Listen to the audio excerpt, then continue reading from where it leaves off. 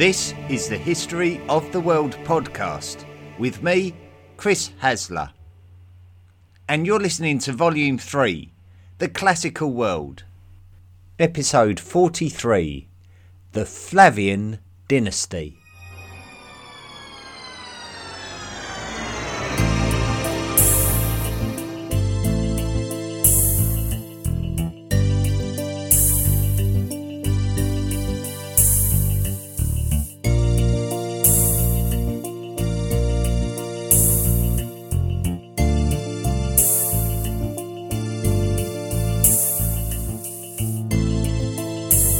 During the last episode, we described the story of the first 5 emperors of Rome, with particular focus on the differences in success of each one and how they managed to balance the needs of the empire with the many different establishments and their own personal desires.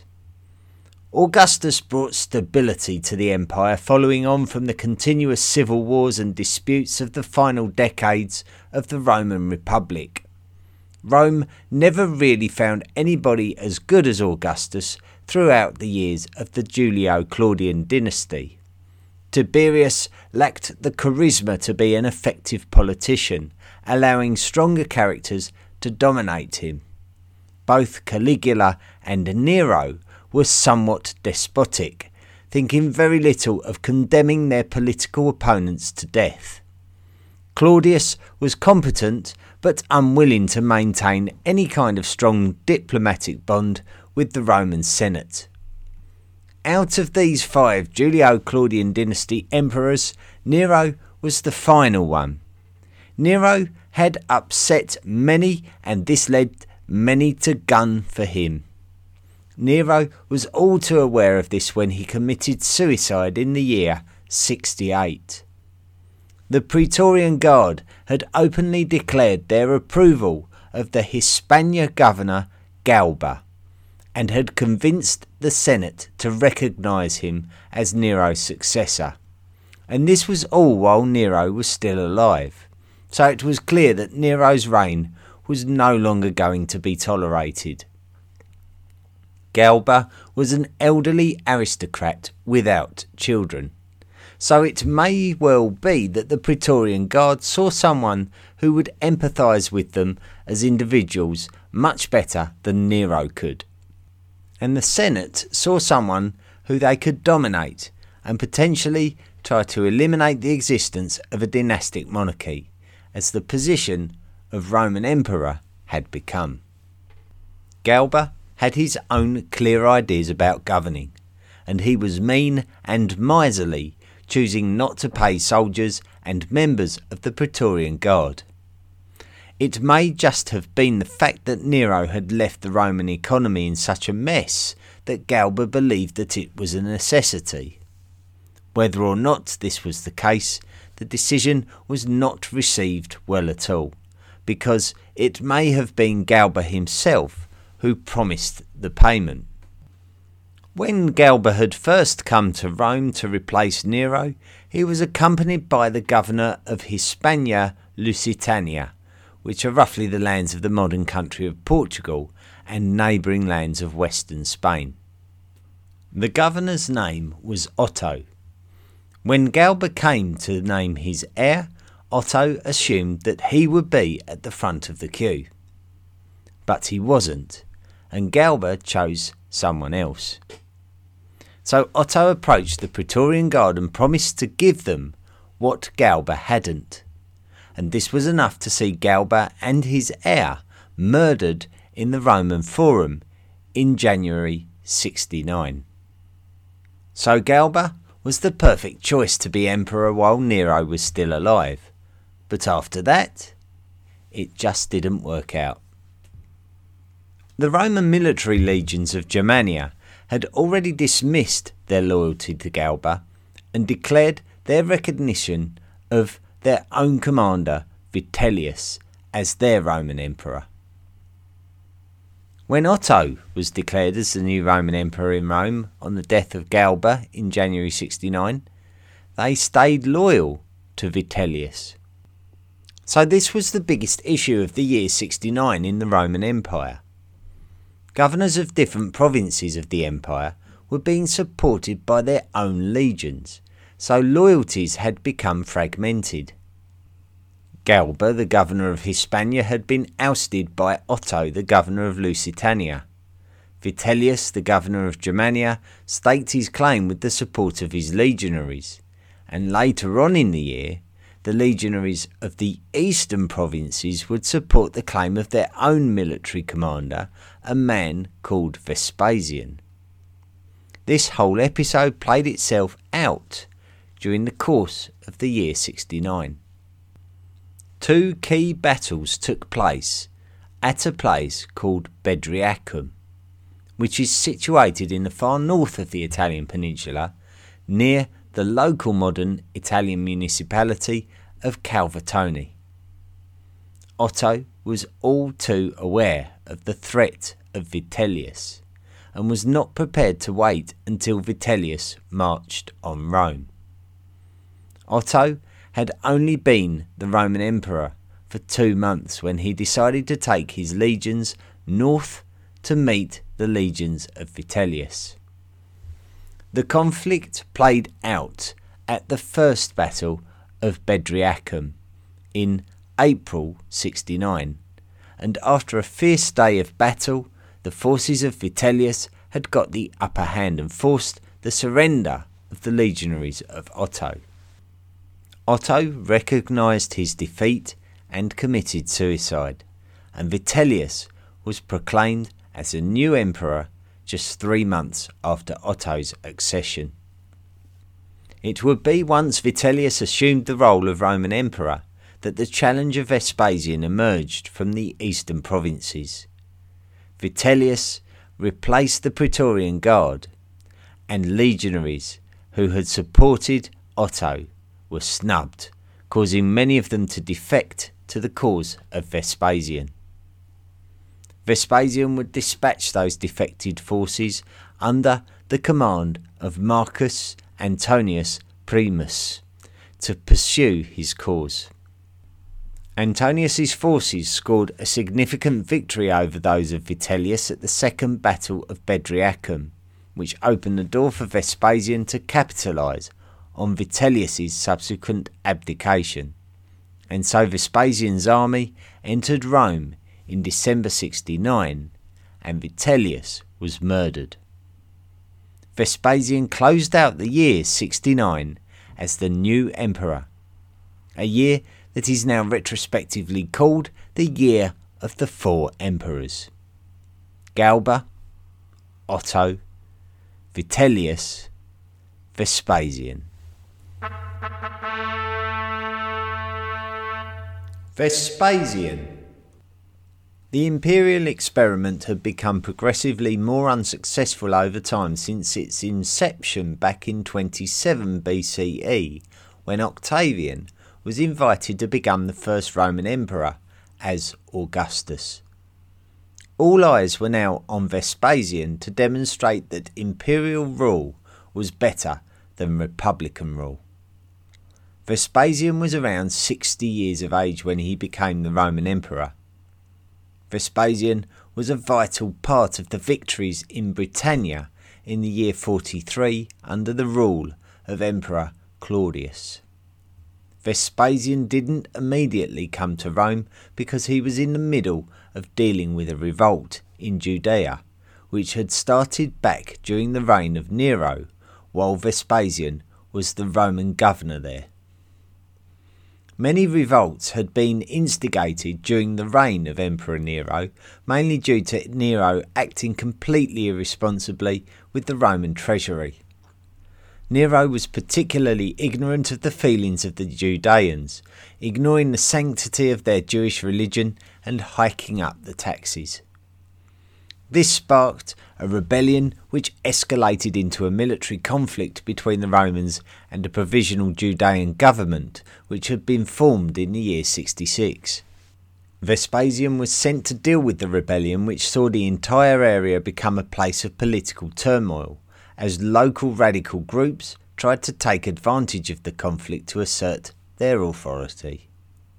Vespasian would be assisted by his son Titus, often called Titus in trying to re-establish Roman rule of the province, and when Vespasian was promoted to becoming the emperor, Titus would take command and achieve victory over the Judeans in the year 70.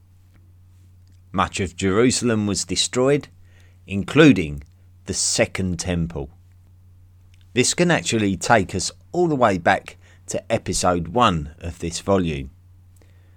When the Jews returned to Jerusalem back in the 6th century BCE, they rebuilt their sacred temple that was destroyed by the Babylonians earlier in the same century.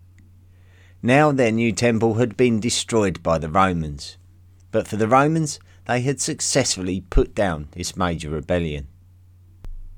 Another troublesome individual was Gaius Julius Civilis, who was known for his rebellious attitude among the Germanic tribes in the north of the empire. Generally, the Romans treated their Germanic subjects with a degree of respect, but Civilis had somehow managed to stir them into rebelling against Rome. And it could be on the grounds of higher taxation or obligatory conscription. Had the Germanic tribe of the Batavi and their allies achieved victory during this rebellion, then an independent Gallic empire could have resulted.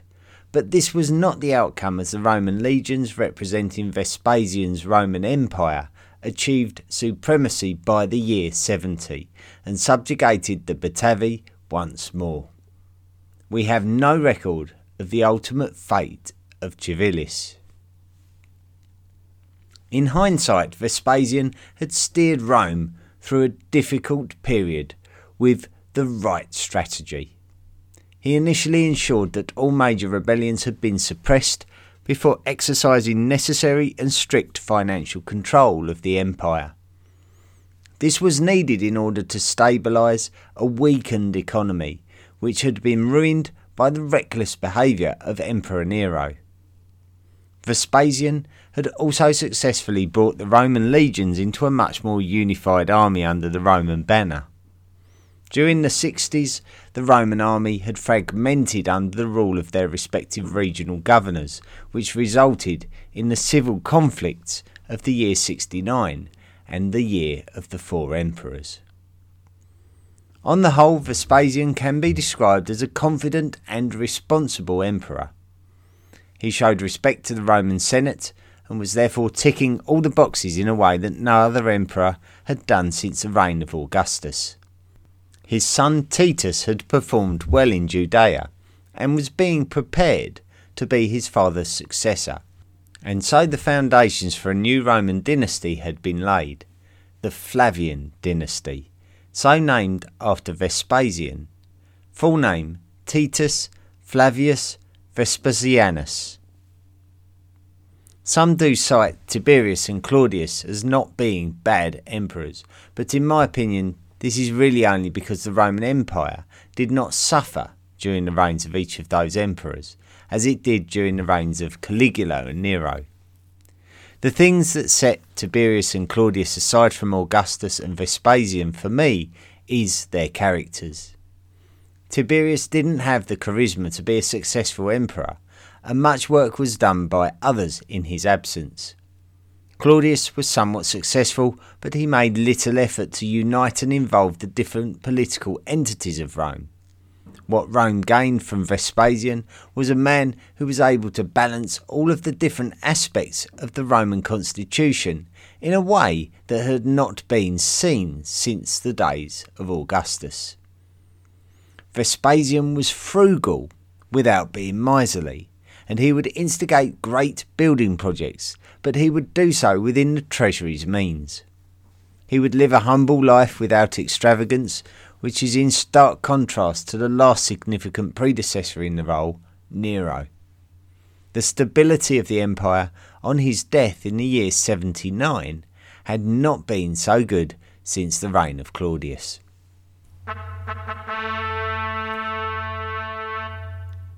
Titus.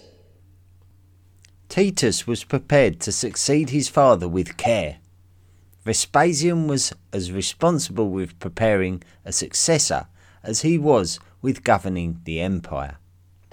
Initially, Titus was brought up alongside Britannicus, the son of Claudius. Titus was actually a couple of years older than Britannicus, but sadly Britannicus never made it to his 14th birthday, dying of natural causes. But it is also worth noting that he was the dynastic rival to the new Emperor Nero at the time. Titus would go on to initially have a military career before his father summoned him to Rome to accompany him on much of his imperial duties, and not only learn first-hand, but actually assist his father first-hand. One criticism that we can see of Titus was that he had much more of an eye for indiscipline than his father, and was guilty of conceding to vices such as love affairs.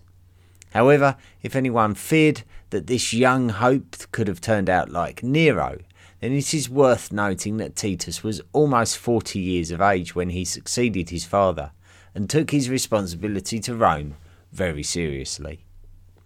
The biggest difference of character between Nero and Titus was that Titus was not a selfish character, and was very capable of acts of generosity. Titus would see the conclusion of the construction of the Colosseum of Rome, which was commissioned by his father Vespasian, who would sadly not see it completed. The Colosseum would also be called the Flavian Amphitheatre, in respect of the Flavian ruling dynasty, to which Vespasian and Titus belonged. The Roman Empire under Emperor Titus suffered misfortunes though, as Mount Vesuvius violently erupted in the opening months of his reign, famously burying the towns of Pompeii and Herculaneum, among others, in the year 79. The following year, another fire had broken out in the city of Rome itself, which undoubtedly would have sparked off memories of the fire of 64 under Emperor Nero. There was also a plague in Rome around the same time as the fire, so nature was really not smiling on Titus. Despite all of this, we really don't see much in the way of public opinion against Titus, which could have been reasonable if we consider that the Romans could have considered the gods to be against him. Instead, we can see that Titus was at the forefront of relief efforts to aid the recovery of the city in the aftermath. It seems that the Romans appreciated Titus. Vespasian also had another son, the younger brother of Titus, called Domitian, sometimes called Domitian. Domitian had really played second fiddle to his older brother in the course of events, with Titus understandably receiving the lion's share of the educational and imperial opportunities. During the reign of Vespasian, Domitian was granted ceremonial statuses, which wouldn't have meant a great deal factually. He would have received privileges just for being a member of the royal family, so he may have felt that these statuses were somewhat meaningless in terms of creating his own story and legacy to Roman history.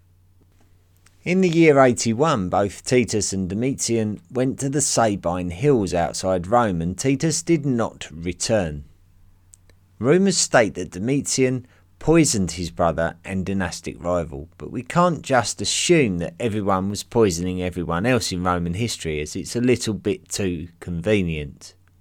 Suetonius certainly recognised that Domitian would have been very indifferent about whether Titus was alive or dead, and it would be just as reasonable to assume that if Titus caught malaria, as sources state, then Domitian might not have felt inclined to do much to help his brother. The fact that Domitian was ready and prepared to jump into his brother's throne is suspicious though. Domitian. Titus was just 42 years old when he died in 81, and had only been the emperor for just over 2 years. Despite the natural disasters of his brief reign, he was still a popular emperor, and was deified after his lifetime, meaning that he would be worshipped as a god. Domitian was less responsible than his brother and his father, taking a much more frivolous attitude to the treasury, which would have horrified his father. However, Rome was still in the course of being rebuilt following the fire of the year 80, but it does appear that Domitian spared little expense. Not being known for his military abilities, Domitian chose to increase the pay of the legionaries. So we can see some of the carefree financial attitudes of Nero and some of the anti-establishment attitudes of Claudius. Ever since the Roman invasion and subsequent occupation of southern Britannia from the year 43, the Romans had gradually expanded their influence by the reign of Domitian, so that the Romans had control of the areas equivalent to the modern countries of England and Wales. Famously, the tribes of the lands of the modern country of Scotland provided stout resistance to the Romans, and this apparent difficulty caused Domitian to reduce the amount of legions in Britannia. Domitian would have to deal with problems elsewhere in the empire when the Dacians crossed the Danube and the Romans actually found themselves to be defending territory.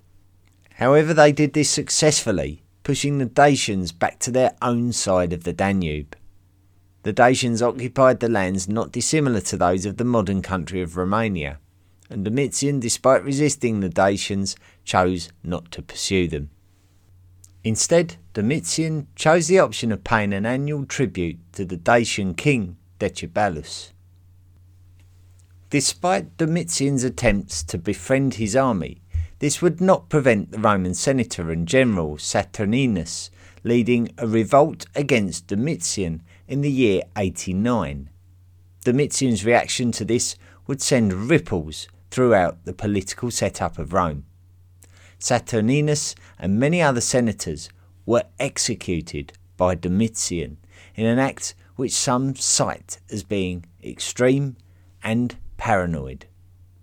Domitian was seemingly a little bit reclusive, so it does seem as if he was very good at alienating people. He had alienated many aristocrats, many legionaries, many senators, and many philosophers, and history has taught us that as a Roman emperor, you cannot afford to lose the confidence of so many aspects of Rome's social and political ranks. The population of Rome wouldn't have necessarily have felt the strain of Domitian's reign, with him spending plenty of treasury money on chariot races, gladiatorial contests, music and gymnastics, among other things. The citizens of Rome probably had very little to complain about. This honestly wouldn't make any kind of difference though. Domitian was an able administrator, but a terrible diplomat, and it would be that would lead to his downfall. Domitian would make so many others fearful of their own lives, including members of his imperial staff and even his own wife, that it became a case of it's either him or me. We can't be completely sure who exactly the conspirators were, but in the years 96 and after a reign of over 15 years, longer than anyone since Tiberius, Domitian was stabbed to death by a number of members of his imperial staff, possibly at the instigation of members of the aristocracy, but possibly with the blessing of many, including his own wife. Domitian's tense reign was over, as was the Flavian dynasty. It would fall into the hands of the Senate to put forward a successor. The Senate may have been happy to go back to a republic-style governance, but the Praetorian Guard would not have allowed it. Rome was now a nation with factions regulating each other and preventing each other from becoming too powerful. It seems that both the Senate and the Praetorian Guard approved the accession of a man called Nerva, who had been a loyal imperial servant to many emperors over the years, and now, at the age of 66, he was handed the big one. Domitian had exercised an autocratic style of rule in which he considered himself to be absolutely powerful over Rome, and Nerva was trusted to undo all of the damage. A new dynasty. By selecting Nerva, the Roman Senate and the Praetorian Guard would have hoped to have found a new Vespasian, an emperor with no real intention to self-serve, but with a genuine desire to rule the empire properly, and with a wisdom that only a lifetime of observing the politics of Rome could hone. The Senate would have some very clear ideas about drawing a line under the past. They were thrilled to see the back of Domitian, and made a considerable effort to erase his legacy by melting down his statues and removing his name from monuments in a manner that the ancient Egyptians would have been proud of. Nerva would be expected to try and undo all of Domitian's bad reforms, but as history teaches us time and time again, you cannot turn the clock back. So Nerva would have had to have revised the reforms rather than reverse them, due to the permanent effects of those reforms.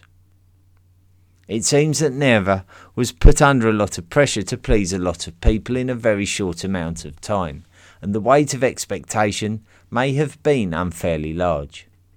He would have had to have pulled the purse strings back in a similar manner to Vespasian after Nero. Where Domitian has imposed harsh laws on people speaking out against the emperor, and high taxation on the Jewish community, Nerva tried to undo all of those unnecessary and unjust policies. Nerva would try to promote the frugal style of living for the sake of the empire as a whole. The armies were a little bit concerned, however, as they feared that Nerva could take back the pay rises that Domitian had instigated. So there was a significant movement that was supported by the Praetorian Guard to bring the murderers of Domitian to justice. They demanded a brutal execution, which Nerva undoubtedly felt uncomfortable approving.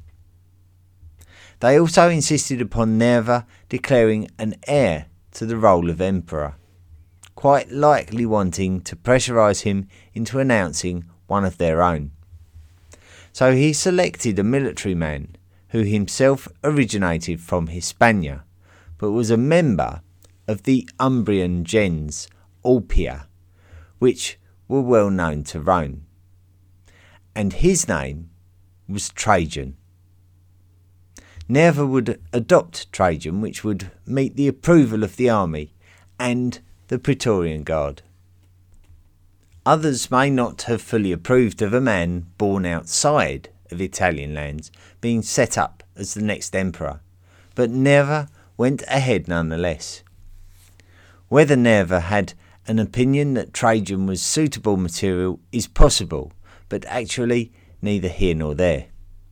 Nerva really didn't get to make many decisions without heavy amounts of pressure, and this is likely due to the fact that Domitian before him had been so absolute in his rule that the Senate and the Praetorian Guard had no interest in allowing an emperor to have too much say.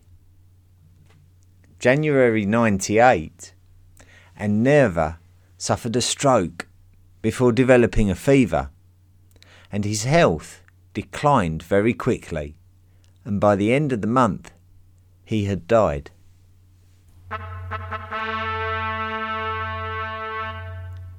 Roundup. As we move into the 2nd century, we move into a period described as a Roman Golden Age. Nerva is the first of what the 15th and 16th century Italian philosopher Machiavelli would call the 5 good emperors.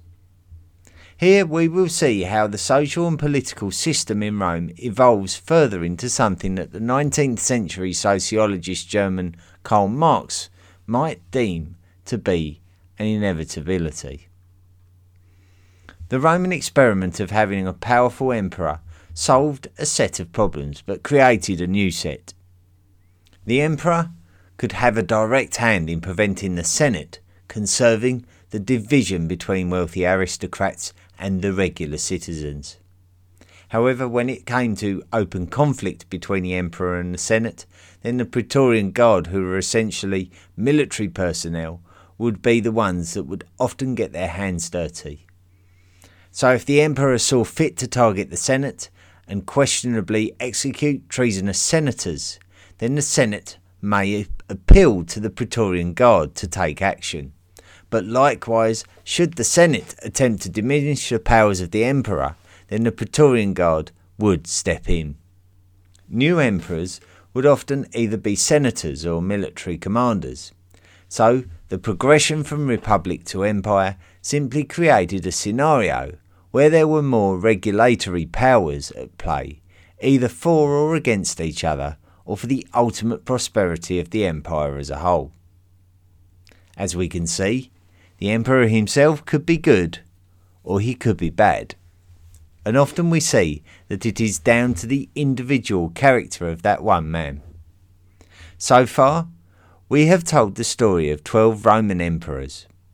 We have covered some good ones, such as the confident and decisive Augustus and the dutiful and frugal Vespasian. We have also covered some bad ones, such as the frivolous and self-centered Nero and the reclusive and paranoid Domitian. What is most interesting to social historians about Rome is that Rome was not influenced by foreign invaders and therefore was a rare case of how a society, often and understandably at odds with itself, would evolve and make the necessary changes to regulate itself.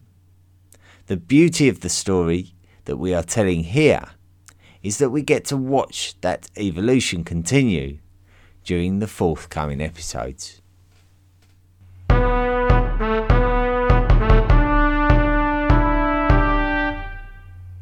Thank you so much for listening to this week's podcast. Let's get straight into the post-podcast chit-chat. Some messages that we received this week. Jerome Sinsky wrote in and said, "Dear Mr. Hasler, thanks for the amazing history podcast. You have the perfect balance between the academic and easily understood information. Love the accent too. Sincerely, Jerry Sinsky, Escondido, California." Mandy Kirk has sent in a message saying, "Finally taking the step of signing up to pitch in towards your valuable work on this project. Sorry it's taken me a few weeks since discovering you to pitch in. As a high school teacher, I appreciate your ability to synthesise and summarise wide-ranging information with important insights, and I learn new things more often than I thought possible. Would like to hear some more about women, if that's possible. I know there isn't much in those old original sources, but maybe Hypatia. Not complaining, but hoping for more representation than the usual Cleopatra and Boudica. Thanks again for all you do to keep history riveting." Thank you, Mandy. Yeah, of course, obviously, if you sign up for Patreon and you reach the desired threshold, you can actually commission a podcast episode on the subject of your choice. So it might be worth considering. Adrian Blizzard wrote in saying, "Love the Texas accent, Chris." I think he's making fun of a previous comment from an episode a week or two ago. "Love history, and your podcast does a great job of making interesting historical perspectives come to life. Keep on keeping on, my new friend. P.S. I've only heard 2 casts and can't wait to start from the beginning and experience your journey." Let's move on from there. Let's see what else we've got. Yes. Some messages come through on the Facebook Messenger page for the page on Facebook, the History of the World podcast group page. Tej Turner has put, "Hey Chris, I got into your podcast a couple of months ago and I've just reached the one about the Chavin culture in South America. Everything has been great so far. I particularly enjoyed the early ones about the proto-hominids, as not many other podcasts have tackled that subject. The Chavin culture one particularly resonated with me, as I've actually been to Chavin de Huántar, and I found myself remembering it all vividly through your description. At the end of the podcast, you mentioned that you welcome photos to add to your site.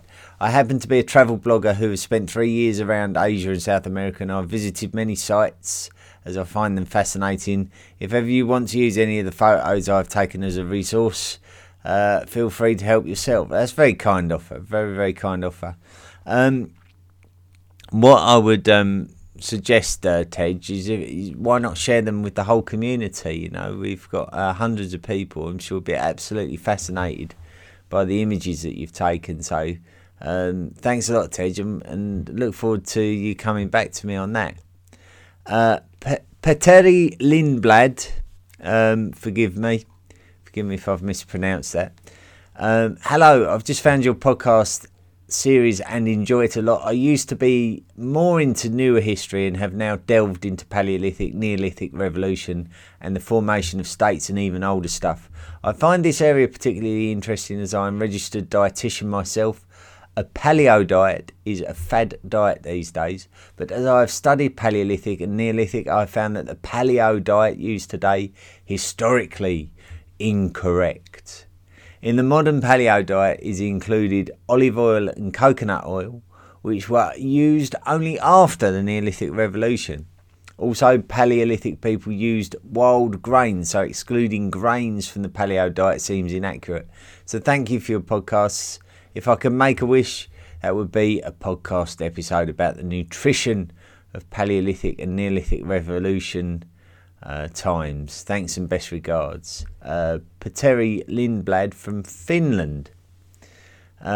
Wonderful. Thank you so much for the message, Petteri. Very interesting. I can't remember anyone sending me a message about that particular subject, so I always like to see that.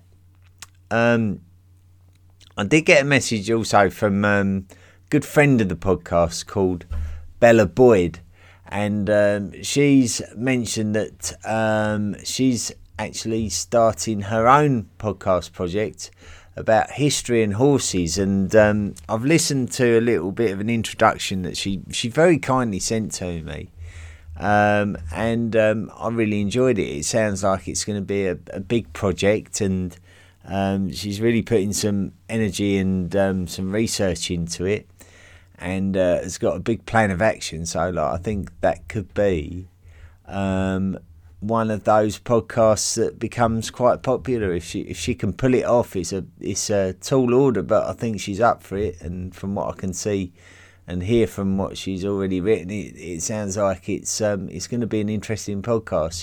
She seems to be very well able to convey the information, and her voice is very easy to listen to. So looking forward to hopefully plugging that at some point.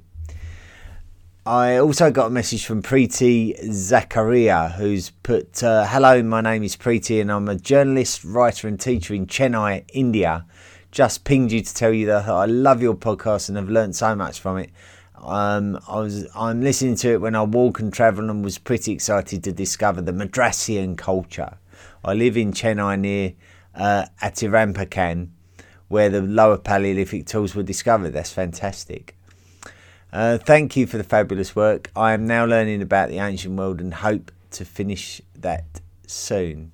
Thank you, Preeti. Yeah, it's brilliant to be able to reach out to other parts of the world that aren't necessarily closely culturally linked to where I am, and share the stories of our ancient world, and certainly the stories that India hold. India is an incredibly important part of the world. There's so much history linked to India and the lands of India, impossible to ignore, and I'll look forward to revisiting that area of the world after we complete the Roman story. So we're looking forward to that, and thanks for the message, Preeti, and thank you to everyone for their messages this week. It's really, really heartwarming to receive them.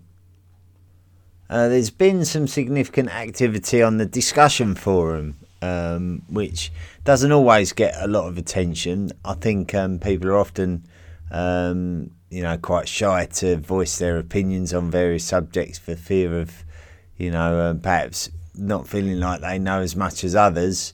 to be honest with you, that's, I'd still encourage you to get involved. I think, it's a pleasure to learn, and we all learn together, various stages of learning about history, and often the fastest way to learn is to discuss. So come along to the discussion forum, sign up and join in one of the subjects. The active subjects at the moment that I've seen in business in the last week are about Troy and the Trojan War.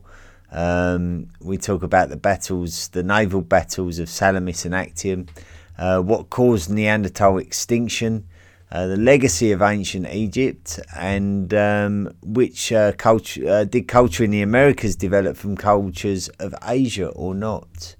So some fascinating subjects there, and I look forward to you coming along and maybe voicing your opinion and seeing what kinds of ideas that we can share between us. We might be on the cusp of a great new discovery, a great new enlightenment about a subject of history that no one else has cracked. Maybe the History of the World podcast community can crack the code of some of these historical stories. So come along and join in. Now then, every week we let you know that you can support the podcast. If you're enjoying the project and you'd like to make a contribution to the podcast, its success, then just simply go along to the historyoftheworldpodcast.com website. It's the same website where you can click on the interact section and reach the discussion forum, which we were just talking about. And if you want to support the podcast, just click on the Patreon link, and it will take you to a place where you can sign up to make a monthly donation from as little as $1 a month. And it all adds up, helps to contribute towards the podcast, and those people who sign up become lifelong members of the History of the World podcast Illuminati.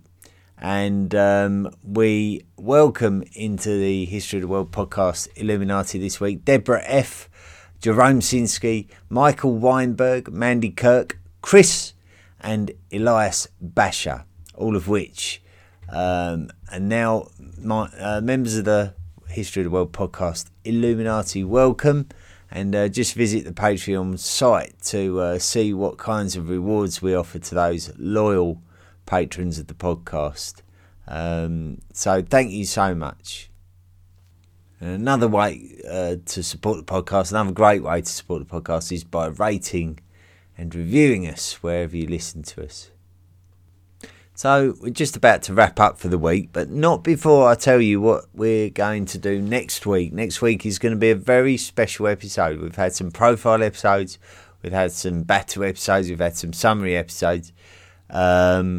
Next week will be our first event episode. So we devote a whole podcast episode to an event in history. Next week we'll be taking a closer look at that incredible eruption of Mount Vesuvius and the effects that it had on local towns, not least of all Pompeii, which was devastated by the eruption of Mount Vesuvius in the year 79. We're going to take a closer look at that and find out exactly what happened, and some of the politics surrounding it, and some of the day-to-day life of those towns that have been wonderfully excavated now, and certainly in quite a fragile state as well. So some serious preservation work needs to go on before we start losing large areas of those sites. So certainly, definitely worth talking about, and we're going to devote an entire episode to that next week, so you'd be mad to miss it. Anyway, thank you so much for listening to this week's podcast. We'll be back next week, and until then, have a fun week, have a safe week everyone, and don't forget to be good. Do you want more from the History of the World podcast? Then visit our website, historyoftheworldpodcast.com. You can join our discussion forum and find us on social media. Support the podcast for as little as $1 per month by clicking the Patreon link. Email the show at historyoftheworldpodcast@mail.com. The best ones will be read out. Be sure to rate and review the show wherever you listen to us.